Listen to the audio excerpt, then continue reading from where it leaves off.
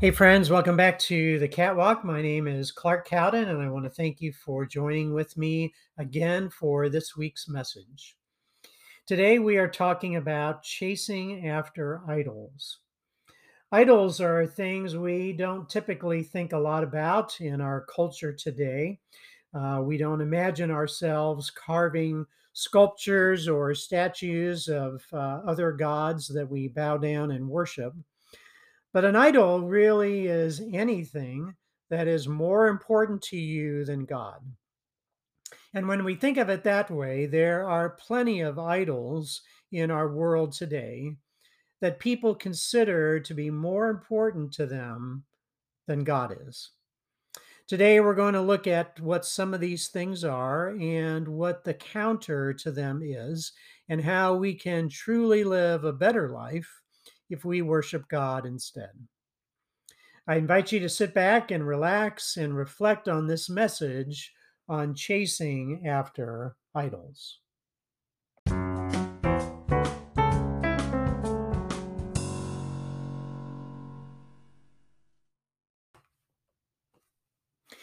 One of the most familiar parts of the Bible is the Ten Commandments. But what's interesting is that the one commandment we seem to be the least familiar with is the first one. Do you remember what the first commandment is? It's found in Exodus 20, verses 2 through 6. It says, I am the Lord your God who brought you out of Egypt, out of the land of slavery. You shall have no other gods before me. You shall not make for yourself an image in the form of anything in heaven above, or on the earth beneath, or in the waters below. You shall not bow down to them or worship them. For I, the Lord your God, am a jealous God, punishing the children for the sin of the parents to the third and fourth generation of those who hate me, but showing love to 1,000 generations of those who love me and keep my commandments. I think God started with this commandment because there was such a big danger that the Hebrews would abandon God and begin to worship idols. Idols are false gods. An idol is anything that takes the place of God in your life. In our day, you don't hear a lot about the problem of idols because most people today don't make little statues of idols to worship. But it's still a major issue today. Anything that is more important to you than God is your idol. Anything that has more of a hold on your heart or your mind or your soul than God is your idol. In Christianity, the greatest threat is not atheism, not believing in any God, but idolatry, believing in a false God, the wrong God. Everybody worships something. If you aren't worshiping God, you are worshiping something else. You just may not realize it. In the Ten Commandments, God is telling us to stop chasing after idols. Three of the idols that people chase after in our world today are the idols of prosperity, national pride, and the self. One idol that some people chase after today is the idol of prosperity. For some people, their whole goal in life is their pursuit of pesos, property, and possessions. The one who dies with the most toys wins. Life is a game of acquisitions. How many things can I acquire? How much money can I accumulate? How big can I grow my bank account? It becomes their pursuit above all other pursuits. Different media outlets will publish articles about the richest people in the country or the richest people in the world. We have great admiration for wealthy people. Some people are willing to work 70 to 80 hours a week in pursuit of wealth. It's more important to them than their families, their health, or their community. Our media outlets don't write a lot of articles about the problem of greed. Greed is an uncontrolled longing for increase in the acquisition or use of material gain, be it food, money, land, possessions, status, or power. Greed has been identified as undesirable throughout most of human history, although it seems to get ignored in our modern culture. Greed can become destructive to our personal lives because it can become all consuming, more important than anything else. It can create an attitude where people only care about themselves, unwilling to help others, and to make the world a better place. In Charles Dickens' A Christmas Carol, Ebenezer Scrooge becomes the picture of greed. He only cares about making more and more money. He's become lonely and isolated, poorly treating his employees and refusing to help the needy in his community. It takes a scare with death to get him to turn from his selfish ways. Job 31:24 to 28 says, "If I have put my trust in gold or said to pure gold, 'You are my security,' if I have rejoiced over my great wealth, the fortunes my hands have gained, if I have regarded the sun in its radiance or the moon moving in splendor, so that my heart was secretly enticed, and my hand offered them a kiss of homage, then these also would be sins to be judged, for I would have been unfaithful to God on high." Money and prosperity become idols when they become more important to us than God. In Matthew 6:19 to 21 and 24, Jesus says, "Do not store up for yourselves treasures on earth, where moths and vermin destroy and where thieves break in and steal. But store up for yourselves treasures in heaven, where moth and vermin do not destroy, and where thieves do not break in and steal. For where your treasure is, there your heart will be also. No one can serve two masters. Either you will hate the one and love the other, or you will be devoted to one and despise the other. You cannot serve both God and money." If our pursuit of money has become greater than our pursuit of God, it has become our idol. If we think that God and money are both just as important, prosperity has become our idol. They both can't be equally important. One will always be more important to us. Which one is more important to you? The Christian choice is not between prosperity and poverty. The Christian choice is between greed and generosity. A second idol that some people are chasing after today is the idol of national pride. There is nothing wrong with praying that God would bless America. But it's wrong if America is more important to us than God. It's wrong if we are just trying to use God to prop up our country. It's wrong if we rationalize the sinful behavior of our leaders because we care more about the image of our country than we do that people would be obedient to God. There's nothing wrong with wanting to make America great, but it's wrong if we think it's okay to criticize and attack and destroy other people in order to do so. If we think it's okay to lie and deceive and bear false witness against our neighbors in an attempt to regain our national position in the world, we may be chasing after the idol of national pride. If we can rationalize and justify what the Bible calls sin in our attempt to restore our national honor, we're probably chasing after an idol.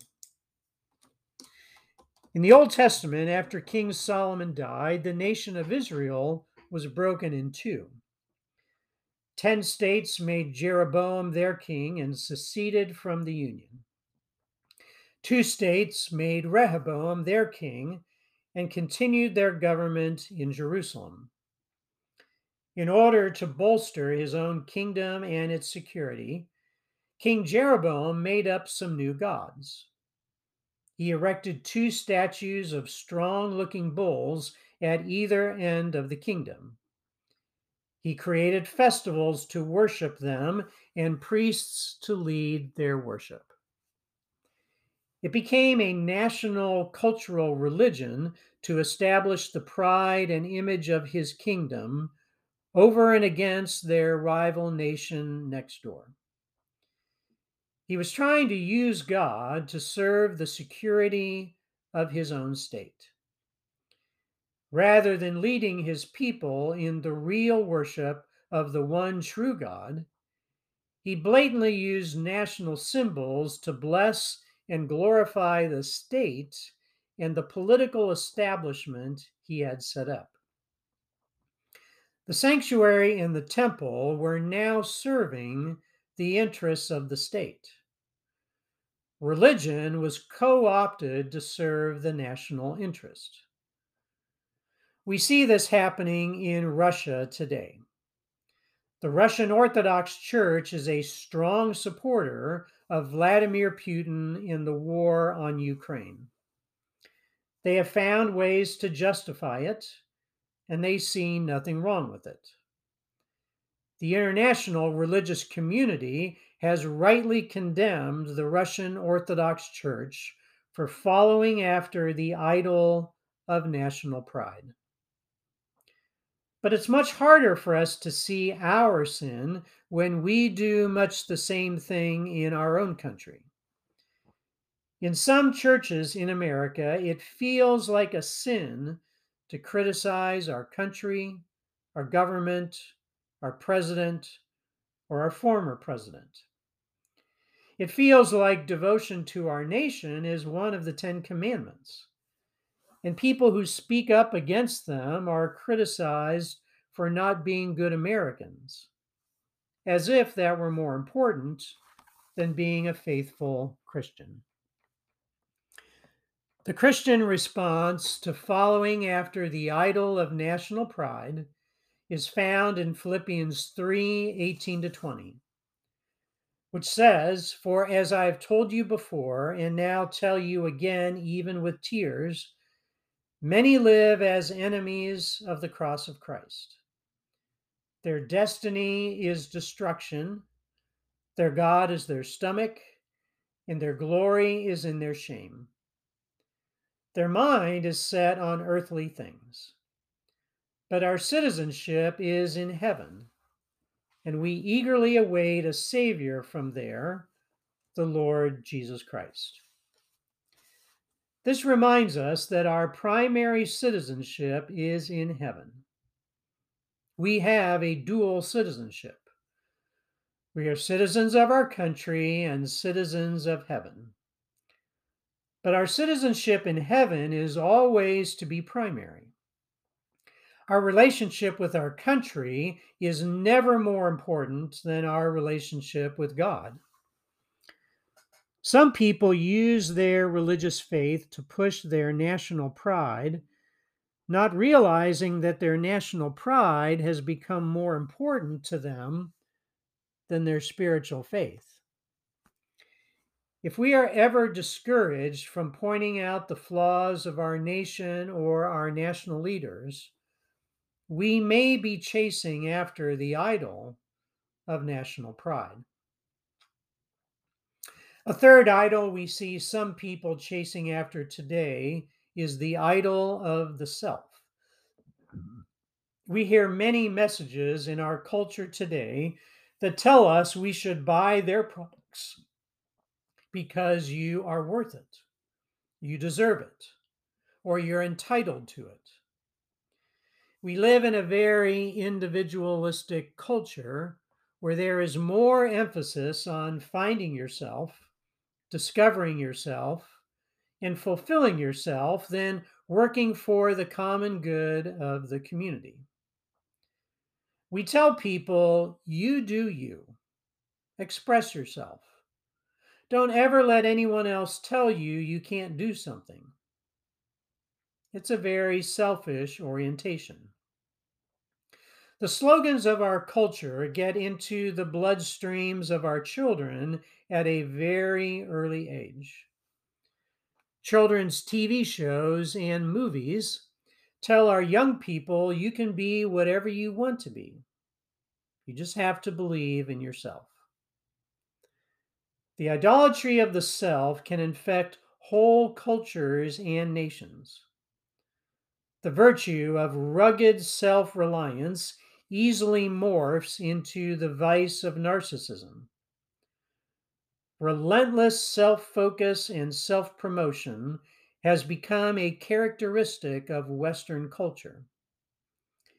People focus on developing their own personal brand and using their jobs or their companies as a platform to seek their own personal fulfillment in life. In doing so, we have raised generations who feel entitled to things that previous generations had to work hard to achieve. People now expect benefits to simply be given to them rather than sacrificing time and energy to attain them. People will say, you're not the boss of me. I can do whatever I want to do. This leads to the breakdown of community and can eventually lead to anarchy, where everybody does what is right in their own eyes, and society loses a sense of shared values and morals. People are chasing after the idol of the self. The Christian response is just the opposite. In Luke 9:23, Jesus says, "Whoever wants to be my disciple must deny themselves and take up their cross daily and follow me." Our culture today doesn't seem to understand this idea of denying ourselves. The paradox is that it is only in denying ourselves that we truly discover ourselves. It's only when we live for others that we are truly fulfilled. It's only in sacrifice that we gain what is missing. It's only in being committed to Christ that we understand who we really are. The scriptures tell us that our problem is that as human beings, we have chosen to chase after idols rather than chasing after God. And this has come at a great cost. God's judgment on our world works itself out in the kind of social disintegration the Bible describes. When we chase after idols, they eventually come to rule over us. We are reaping what we have been sowing for generations. God tells us, look at the gods you have chosen. You can have them, and you can have the consequences that come with them. And so we are. The good news is that the Holy Spirit can redirect the desires of our hearts. Psalm 42:1 says, "As the deer pants for streams of water, so my soul pants for you, my God. My soul thirsts for God, for the living God. Where can I go and meet with God?" 2 Timothy 2:22 says, "Flee the evil desires of youth and pursue righteousness, faith, love, and peace, along with those who call on the Lord out of a pure heart." And First John 2:17 says, "The world and its desires pass away, but whoever does the will of God lives forever." If we chase after idols, we get one set of consequences. If we chase after God, we get a different set of circumstances. If we worship idols, we have to deal with the inevitable fallout. If we worship the God of the Bible, we will find true meaning, purpose, and fulfillment. The Holy Spirit will change our hearts so that we will want to chase after the right things. So instead of wasting our time by chasing after idols, let's chase after God instead. The Ten Commandments begin with the command to not worship idols because all of us worship something. Because God loves us, He doesn't force anyone to worship Him, but He doesn't want us to waste our time pursuing things that will never fulfill us. If we want to worship idols, God will let us. If we want to pursue the false gods of prosperity, national pride, and the self, God will let us. If we insist on shooting ourselves in the foot, or digging our own graves, or driving down dead end streets, God will let us. But God knows pursuing idols will always leave us feeling empty. God wants us to worship Him and Him alone because He wants what is so much better for us. God is like the mother who cares for us, nurtures us, and raises us, knowing what we need more than we do. God is like the prodigal father who stares out the window every night, hoping to see us finally coming home, realizing we've been chasing after the wrong things. Whenever we are ready to do that, God will be right there to help us. It's time to stop chasing after idols and chase after the one true God instead. God bless. Stay safe. See you soon.